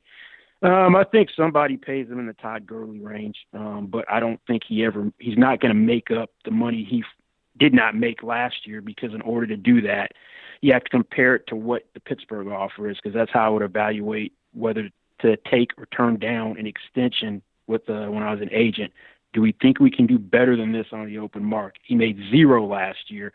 And that deal had 33 in the first 2 years, so he's got to be at 33 in the first year. Good luck with that. And anywhere between 45 and 47 after 2 years, because that's where the Pittsburgh deal was after 3. So if he gets it, more power to him. If he can do that, but I think he's going to fall short of those standards. Where's Antonio Brown going to play next year? I don't know, but someone should tell him to stop talking. Because I thought you could get a first-round pick for him, but the more he talks, the less convinced I am. Sometimes silence is golden when you're trying to get traded. Raiders have 3 first-round picks, so if you can still wrangle a first-round pick for him, maybe it's Oakland. Would the Steelers take the Seahawks first-round pick straight up for Antonio Brown? At this point, with all the things he keeps saying, I don't need to play football, and then previously I want a new contract, it's like, zip it. Because I don't know if there's like some sort of method to his madness where he's trying to force his release now, but the more he talks, the more he makes it harder to trade, because nothing good is coming out of his mouth for teams which might have an interest, at least to me from the outside looking in. Maybe there's some grand strategy I'm not seeing. Good stuff, Joel. It's great to visit with you again. I appreciate you being on Mitch Unfiltered. Sure, thanks for having me. Joel Corey, the former player agent and now the salary cap expert, free agent contract expert for CBS Sports and CBSSports.com. He has carved out quite a niche for himself, and he asks the question, will Russell Wilson now just pass? He'll take a listen to what the Seahawks have to offer, but will he pass, play the final year of his contract for $17 million, and then $31 million on the first franchise tag, and then $37 million on the second franchise tag? So that's what, 85, and then become a free agent in 3 years when they can't tag him any longer, and he can sign the richest deal for a quarterback maybe in NFL history. Might he go that route? And if he's not going to go that route, what is it going to take for the Seahawks to get him off of that plan? Interesting stuff. And Frank Clark, going to be franchised if they don't get a deal done as early as Tuesday. 17 and change million against the cap on the franchise tag for Frank Clark and his 13 sacks from a year ago.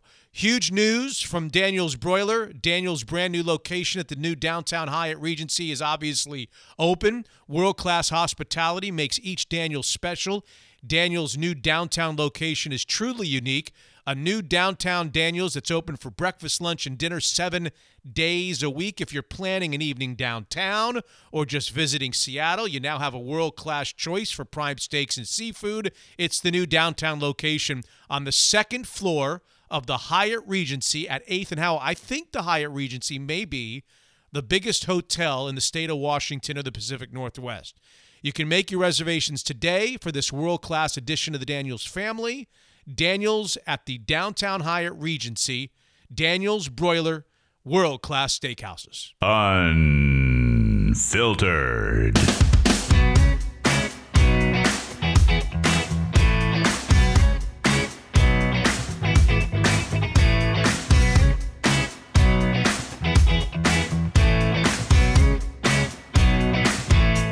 And it is time for our weekly trip to Bracketville. Dave Amman is our guest on the Zeke's Pizza Hotline. We are now inside of 2 weeks to go. 2 weeks from right now, whenever it is that you're listening to this episode number 27, you will have your brackets in your hand, and we will know who's in, who's out, which bubble teams made it.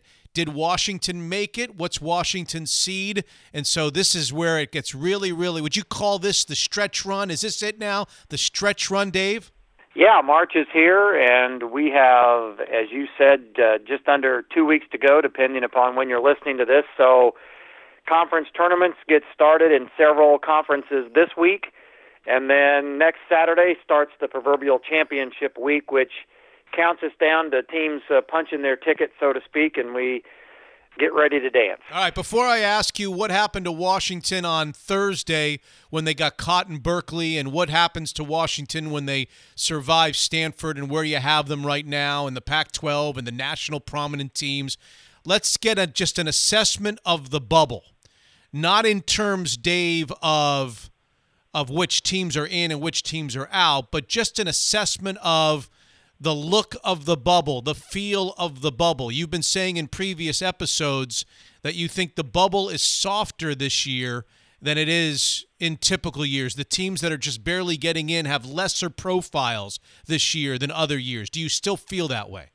For the most part, I would say yes. The other component of that, Mitch, is I would say it's a little bit thin, too, or slim in the sense that there's more teams on the bubble, maybe. You know, I did a little count earlier this morning, and you could actually say that there's 20 teams, you know, with 2 weeks to go that are still would be categorized based upon where they are on the seed list and or their profile that still have work to do and thus are bubble teams.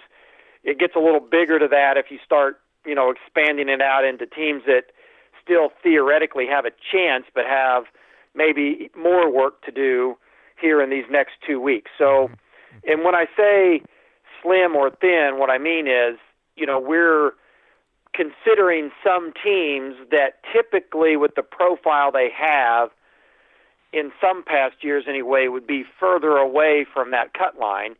And so that kind of makes the overall appearance of the bubble maybe look a little bit weak. You could imagine what the reaction was of Husky fans on Thursday night when they went to Berkeley and found out that a Berkeley team, California team that hadn't won a conference game in like a year and a half, made Washington its first victim. There were lots of people wondering, oh my God, is Washington out? Is Washington out?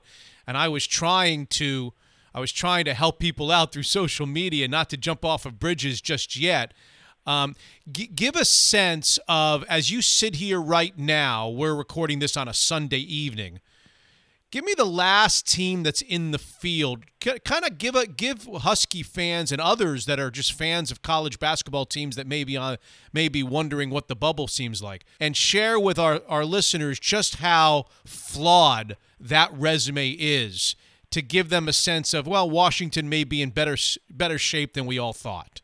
Okay, well, if we look at just kind of as a general profile, some of the teams that we're looking at that are a couple that are right along that cut line. You're looking at teams, well, you know, one other from the Pac-12, obviously, in Arizona State, but then teams like Georgetown, Seton Hall, Temple, Clemson, and then a non-major, such as Furman from the Southern Conference. Okay. So those are some teams that right now sit right along, that cut line.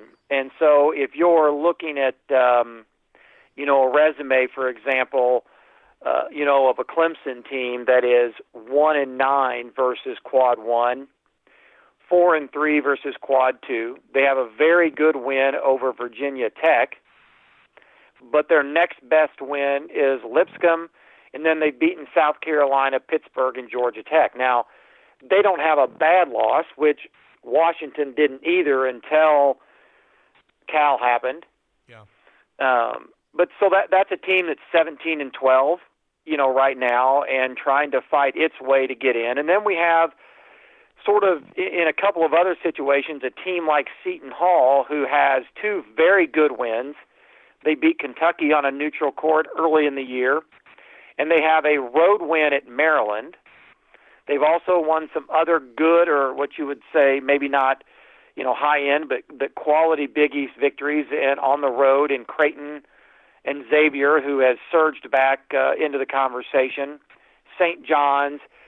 But they, too, have piled up losses. And so as we talk right now, they're at 16-12.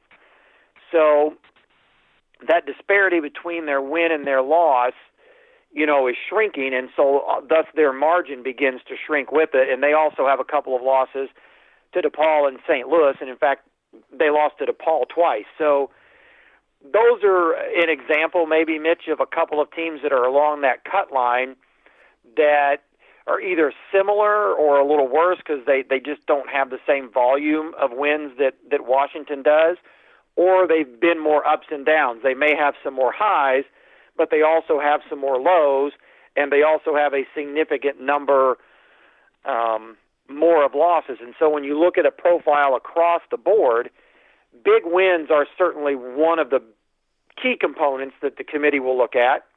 Bad losses are another.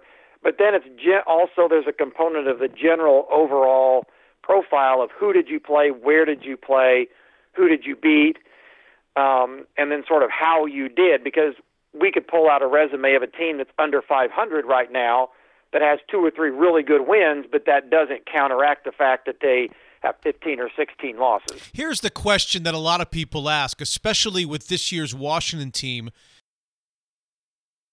For the NCAA selection committee, and you put on one of those old-fashioned scales a brick that is a great, great quality win, and then on the other side of the scale, you put a brick which is just a terrible loss, like a loss to Cal, a 300th ranked NET team or what have you. Which one would have more weight? Would the terrible loss hurt you more than the great win helps you, or vice versa? My understanding in sort of seeing how the committee has reacted to that over the years, in a general sense, beating a quality team will matter a little bit more than who you can lose to, because it is, as some people have said before, any team can lose a game. I mean, it happens. You don't like it to happen to a team like Cal, but it can happen.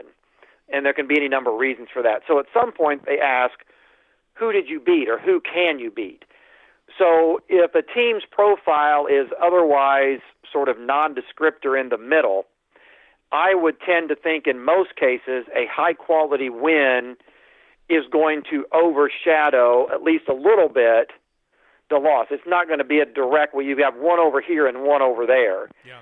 What happens to some teams is they get 2 or 3 on that right side of the ledger, which is maybe the not-so-good loss, and then you only have 1 or 2 quality wins, and in which case then that whole thing sort of evens out or actually tends to weigh in the other direction. So what happened to Washington as a result of Thursday night's loss in Berkeley before we get to Stanford's game? Can you recall where you had Washington before they lost to Berkeley? In Berkeley, and where you had them the next morning?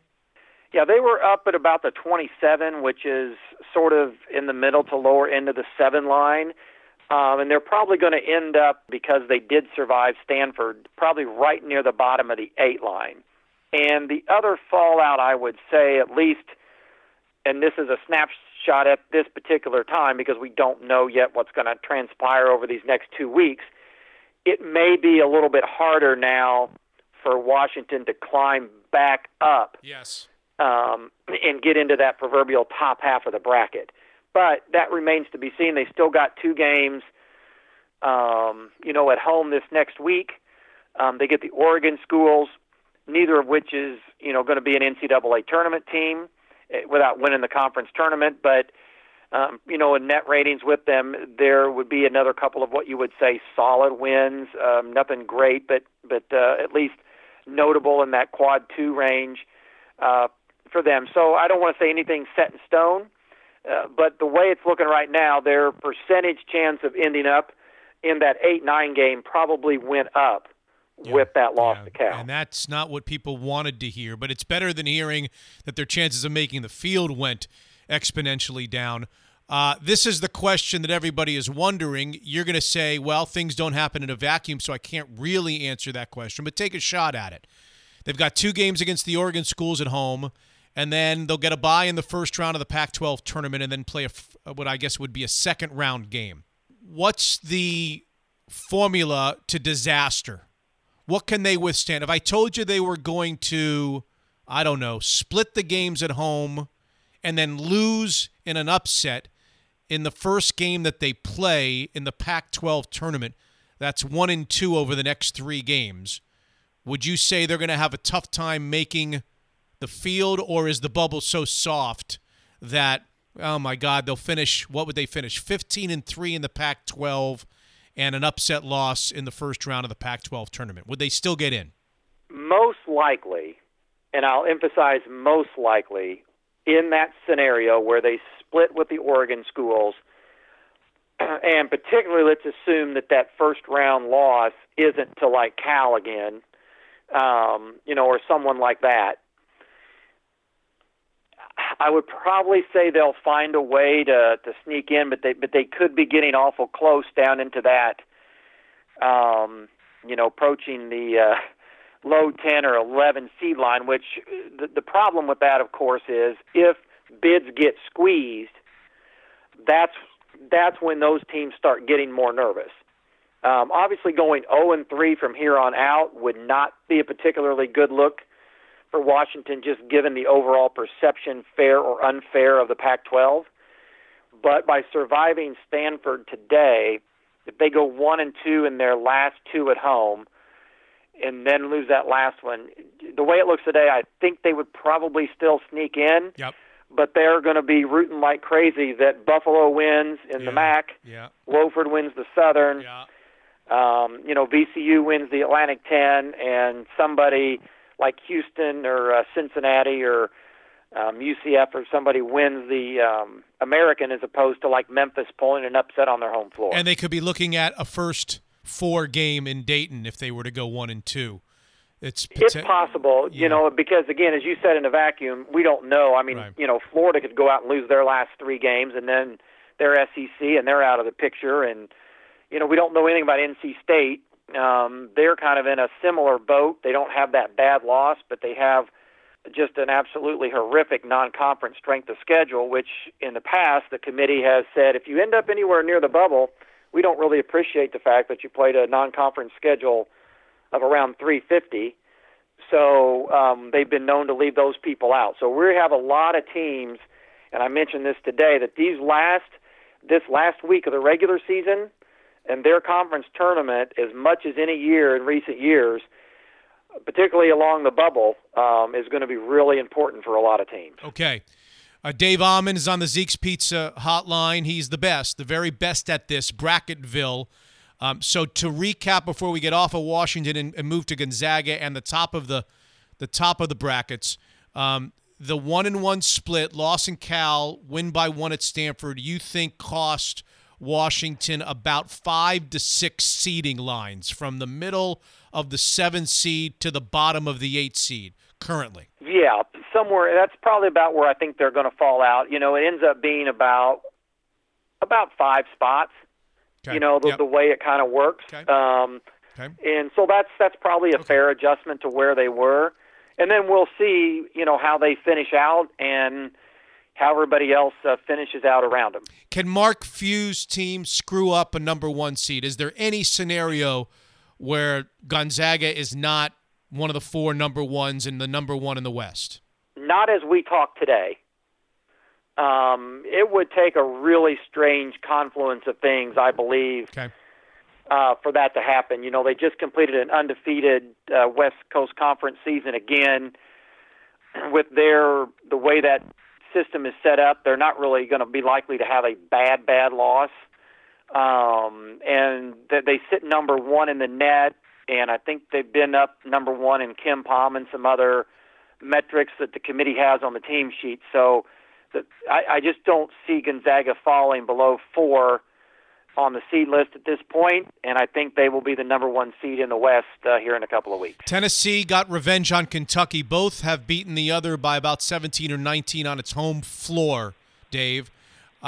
Is that going to lead to a swap, putting Tennessee up on a 1 line and Kentucky on a 2? Might you have both of them on a 2 and move a North Carolina up to a 1 seed? What's the shakeout of that SEC? And I think there's a lot of us that are just college basketball fans who would like to see that game one more time, maybe in the SEC championship game.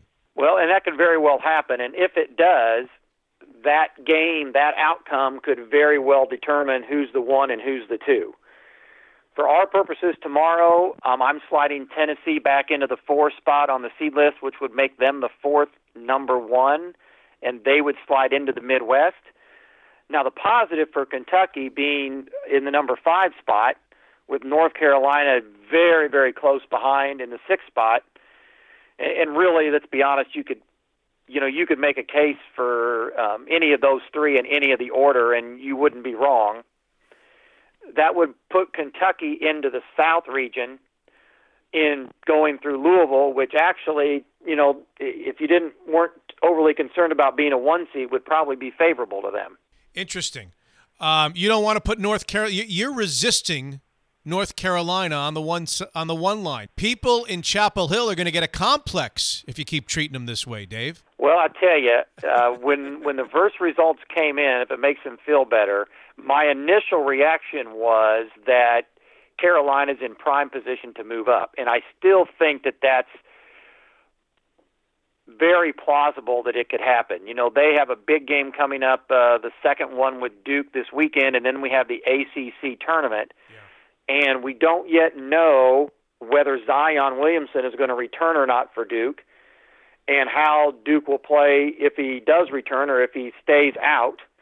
And if that is not resolved prior to when the selection committee has to make their final seeding decisions, as we saw, it's been a few years ago now when Kenyon Martin got hurt for Cincinnati, it cost the Bearcats a seed line. So there's a lot to figure out. I don't know that I see 3 ACC teams on the 1 line, not with whom else we have lurking around there, but it's going to be quite a race, and certainly Carolina is very much in that mix to be one of those number 1s here in a couple of weeks. How about a free faller? How about a high riser? Who you got on your list, Dave? Well, a team moving in the wrong direction, most notably maybe that people would recognize, a couple of them. First, we have to start wondering about St. John's at this point. They played themselves back onto the bubble, lost to DePaul today, and despite some really good wins, they've been kind of a Jekyll and Hyde outfit throughout the year. They have that sweep of Marquette, and they beat Villanova, but then they also have lost to DePaul twice. They've lost to Providence twice, and just kind of seem to be all over the place. So I don't think they're maybe in immediate danger, but with their net falling, they have now put themselves in a position where they have some work to clean up. And then another one I think that could really maybe surprise people a little bit that they've got some work to finish would be Ohio State. Out of the Big Ten, one of their main players, one of the Wessons, is suspended right now. From what we understand, he's supposed to be back for the Big Ten tournament, but Ohio State has, a couple of tough ones to close the regular season. And if you look close into their profile, they have a big early win at Cincinnati. The rest are okay, but they have a little bit of work to do also here to just make sure that they stay in the field and don't get themselves in a difficult spot. Okay. And in terms of teams rising, yep. I would say, back in the other direction, one team that that comes to mind, maybe that someone may not think about because they are sort of a power conference team, and that would be Texas Tech, who is now up on top of the Big 12. And their resume is pretty strong and have a chance to win the Big 12 outright. Yeah. And then if they do well in the Big 12 tournament, they're going to be on a 3-line tomorrow and could certainly still be in the conversation to work themselves up into that 2-line, depending on how things play out. And one last selfish question from me. Syracuse got the win over Wake Forest that you suggested to me a week ago that they should get. They got it. They got to 10-6. So now every Syracuse fan wants to know, can they lose to Virginia? Can they lose to Clemson and lose in the first game of the ACC tournament? Finish 10-8 in ACC play with a first-round exit or a first-game exit, as the case may be in the ACC tournament, and still get into the field? Yes or no? I would, on a slight margin, probably say that they would make it. Okay. That, I think, would leave them, if they lost, their last 3, basically, their games here, the next 2, and then a first one, that would leave them at 19-13 with a road win at Duke, win over Louisville. It might be a little close for them to feel comfortable, but if history is any indication with their strength of schedule, again, they would probably sneak in, assuming that we don't lose about 4 spots from our at-large. All right, pool. let me ask it to you this way. Whose profile would you like better? Washington finishing 1-2, splitting at home and losing in their first game of the Pac-12 tournament, or Syracuse finishing 0-3, losing to Clemson, Virginia, and whomever they play in the ACC tournament? Which profile would you take? All right, Mitch, you're making this serious now. On the spot, right down to, again, this is where it gets a little bit, because every committee's a little different.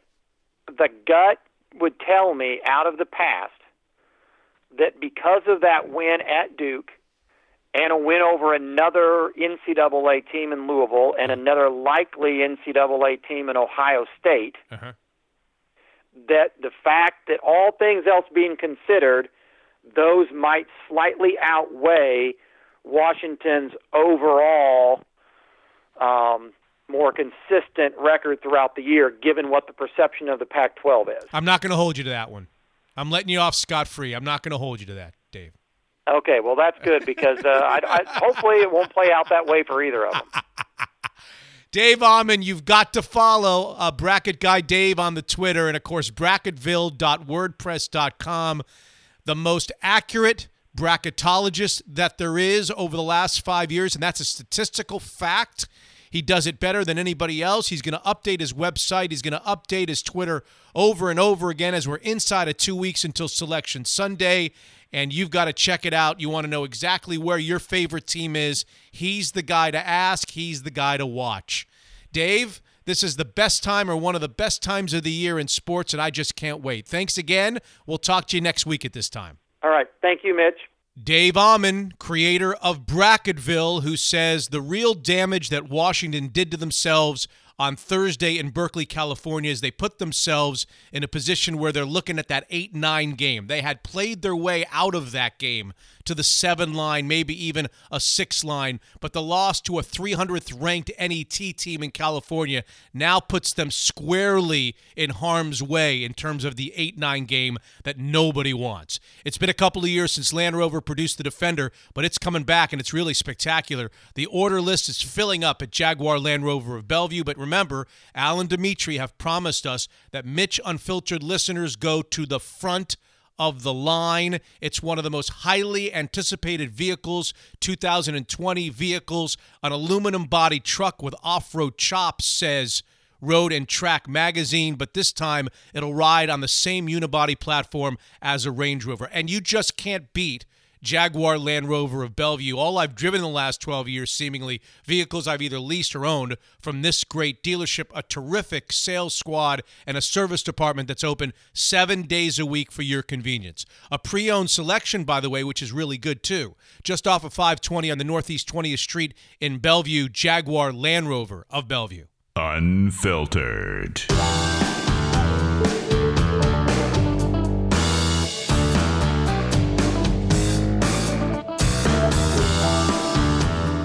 One last thing about the Bryce Harper thing. When you get a $330 million guaranteed deal where you're going to be paid every penny of $330 million, the $50,000 for being an all-star, the $50,000 for being a Gold Glover, the Silver Slugger, you get $30 or $50,000 for being a Silver Slugger. At what point do the incentive clauses it's monopoly money? What are we doing Doesn't here? even matter. Can we just forget that? Yeah. Can we forget the incentive? Yeah. I'm getting $330 million bucks. I can live without the $50,000 that I get for being the NLCS MVP. Bryce Harper is going to the store and picking up a watch for $50,000. He's like, yeah, whatever. Oh, God. Yeah. I want to say kudos to our old friend. He used to be on our show every once in a while when I did the radio show on KJR, Danny Farquhar. Mm-hmm. Do you know the Danny Farquhar story?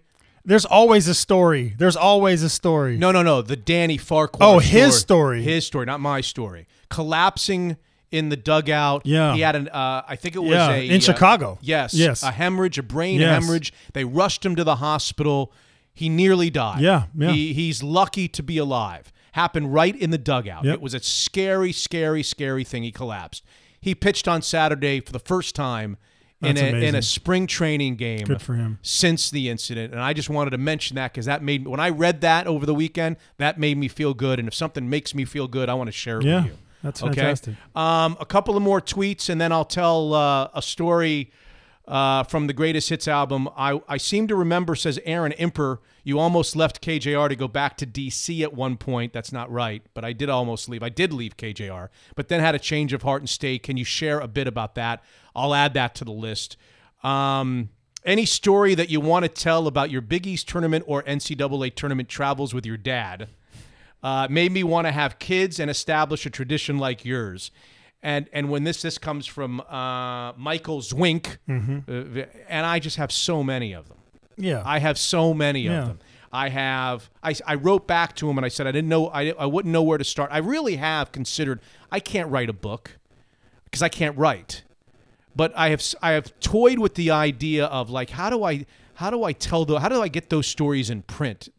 There was 25 years I went 25 years straight. Lots of stories. To the Big East tournament and every NCAA tournament that Syracuse, any game they played anywhere for 25 straight years. It was in my contract at one point. That you could go. I could go. I only missed one game in 25 years. Did you know that I missed one game? I did not. I missed one game, and the guy who's responsible for that, I'm going to say it again, he gets mad every time I bring it up because he's like, I hate the fact that I'm the guy, because I've seen him in subsequent years. Do you know the name John Draisel? Does that name anything to you? Yeah, you know everybody. Former Sonics. Yeah. So when I was doing the pay-per-view, the pay-per-view that got me hired, by the way. Yes. They had the final. Syracuse made it to the 1996 Final Four. It was the last Final Four in a regular arena. It was played where the Nets. It was we called it the Meadowlands. Yeah, the Meadowlands. The Meadowlands in East Rutherford, New Jersey. Yeah, right. Mm-hmm. So they played the Final Four there, and Syracuse made it in 1996. They actually got to the final game. They faced Kentucky. Syracuse did not have a great team. They had a guy named John Wallace, and they made this incredible run. And they got to the final game against Pitino's Kentucky team, who had everybody. They had like 5 NBAers or 6 NBAers on that team. Syracuse played Mississippi State in the national semifinal on that 1996 April Saturday, and the Sonics had a pay-per-view game that I was supposed to work the sidelines and do the pregame and do the halftime and so forth. And I went to John Draisel, who was one of the runners of the Sonics at that point, maybe the business end. Yep. And I said, listen, and he was the guy who hired me. I said, listen, and I was doing the midday show. I was here a year. I said, I have this tradition with my dad. I go to every tournament game, and they made the Final Four. Right. And he said, nope. He said, nope, you can't go. I said, are you kidding me? I can't go? He said, I'm not letting you out of it. That's brutal. So I missed that. That's the only game in 25 years that we missed. And so my father calls me and he says, are we going to go, if they beat Mississippi State on that Saturday, are we going to fly in? I said, yes. So they won. I flew in on Sunday morning, went to the game with my father and flew back. But I got back at Dracel a little bit because after I had heard that after they had won, we're doing that game on Saturday evening in what is the new Key Arena at that time. And Marcus and Kevin did not know this. Oh, they did not know this. I kept it under I had someone paint my face. I was wearing a suit. Oh my god! Suit on the sideline, and I had them paint my face orange on one side, and I think white. I think it was orange and blue. And I had an S in one cheek and a U in the other, and I didn't tell anybody. And Marcus and Kevin, let's go down to the courtside. Our first visit tonight with Mitch Levy, and they go down, and I have the tape somewhere. Yeah. And I am standing there with the bike with Syracuse paint all over my face. And what was their response? They were laughing so hard. They thought it was the funniest thing. Oh, that's so good. Marcus thought it was so good. And that's the only game that I missed in tour. But I have all these stories I know that I've never some of which I don't know that I've shared. There was a near brawl at Madison Square Garden that my dad was kind of in the middle of it. That one you have. Yeah. He got thrown out because of the possession arrow. Yep. You know that. He ran it. We ran into. Did I ever tell you the Patino story? Him running into Patino. Yes. He also ran into Calipari in the. I know that one. He walked right into a film session that Calipari was doing with his assistant because the door was open in their hotel room, and my dad walked right in and started telling him, "Here's how you play Syracuse," trying to throw him off. They were just laughing. So there's a lot of. So I got a book to write, but.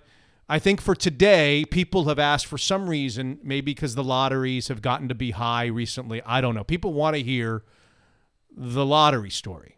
So I think one of the first states to do the lottery before I think it was before Powerball where all the states were lumped together, was Florida. Florida had a lottery real early when I was a kid. They had a lottery.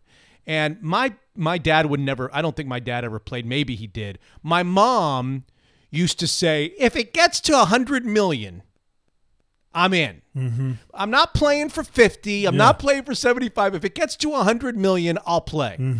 And so every once in a while, the Florida lottery would get to $100 million. I don't know how it did, but it did.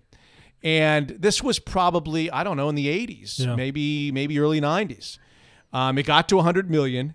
And my mother decided to play, and she went up to the 7-Eleven, which is about a 2-mile ride from our house on US 1, and she bought herself some tickets, and she's going to win $100 million, and she started asking, what should I do with it, yada, yada, yada. And my dad did something that was both funny and maybe the most cruel thing that one loving human being could do to another. So, as I recall, the drawing was on a Saturday night. And on Sunday morning, my father got up in the morning, looked to see what the numbers were from the previous night's lottery, went up to 7-Eleven and bought a ticket for the next game with those numbers and came back and slipped it into her stash of lottery tickets. Now, yes, did it have a different date on it? Of yes, course. But who's looking? It's your stack of tickets that you purchased. You're just going through your stack of tickets. So my father, may he rest in peace, and the fact that he didn't get killed before during this time is just an amazing thing. The fact she didn't kill him. Yeah. He went and he sat in his chair on that Sunday. He had a chair like most guys do. They had a chair. And he used to read the newspapers, and he would put the newspapers up, and you wouldn't see his face. His face would always be behind the news. He was always behind the newspapers in his chair in the family room. And my mother came in. I think maybe my brother Jay was there, and she's like, I gotta look to see if I won my $100 million. And he's behind the newspaper. And Jason, What proceeded to happen will go down as one of the funniest but cruel pranks that has ever been pulled in the history of pranks. She starts going through the tickets. And she starts she's looking at this one, and I think I won. I'm serious. I think I won. Jay, I think I won. And she said, look at the newspaper and just read those tickets, read those numbers. And like 12, 18, 24. And he's behind the freaking newspaper. And she decides she's won. And she's sitting on the couch, and she lays back on the couch, and her little legs go. She's riding a bicycle on her back. She's like, I won! And she's like just screaming, and he starts laughing behind the newspaper, and she, for about 90 seconds, thought she won $100 million. Oh man! Until he said, you want to check that date on there. And she's like, what are you talking about? And he told her. And, she said. What did she say afterwards? I swear she didn't talk to him for a few days. Yeah. And at one point, I think she said, I'm going to go spend. Right. I'm taking my credit card. Right. And I'm going to go spend like I won. I'm going to go spend like I won. I'm going to go. Screw him. I'm just going to start spend. I won $100 million. I'm going to spend it right now. Yeah. I'm going to spend it right now. Yeah. She's on that Bryce Harper money. And so the only thing that he said, the one thing that he said that I recall was he said, look, Seal, think about it. You just had an opportunity. You just experienced something that so few people have ever experienced. You felt what it's like to win $100 million for 90 seconds. I did that for you. For 90 seconds. That's a heck of a point. No, it's not. It's the worst point. For 90 seconds, I gave you the thrill of a lifetime. There's so few people on the planet that know what it feels like to win, and you are one of them. You know how it feels to win $100 million. So good. And she just wanted to just throw a vase at him. Oh, I'm sure. She was so pissed. It was so cruel. And her legs... There you go. There's your story. I love it. Mitch and his dad, and his mom, and the lottery ticket, the $100 million Florida State Lottery. All right. That's it. That's all I got. Episode 27. Mike Trout. Good enough? Is it episode Mike Trout? Is it episode Trout? Is it episode, what is it? Episode Mike Trout. Is it in the books? All right, it's in the book.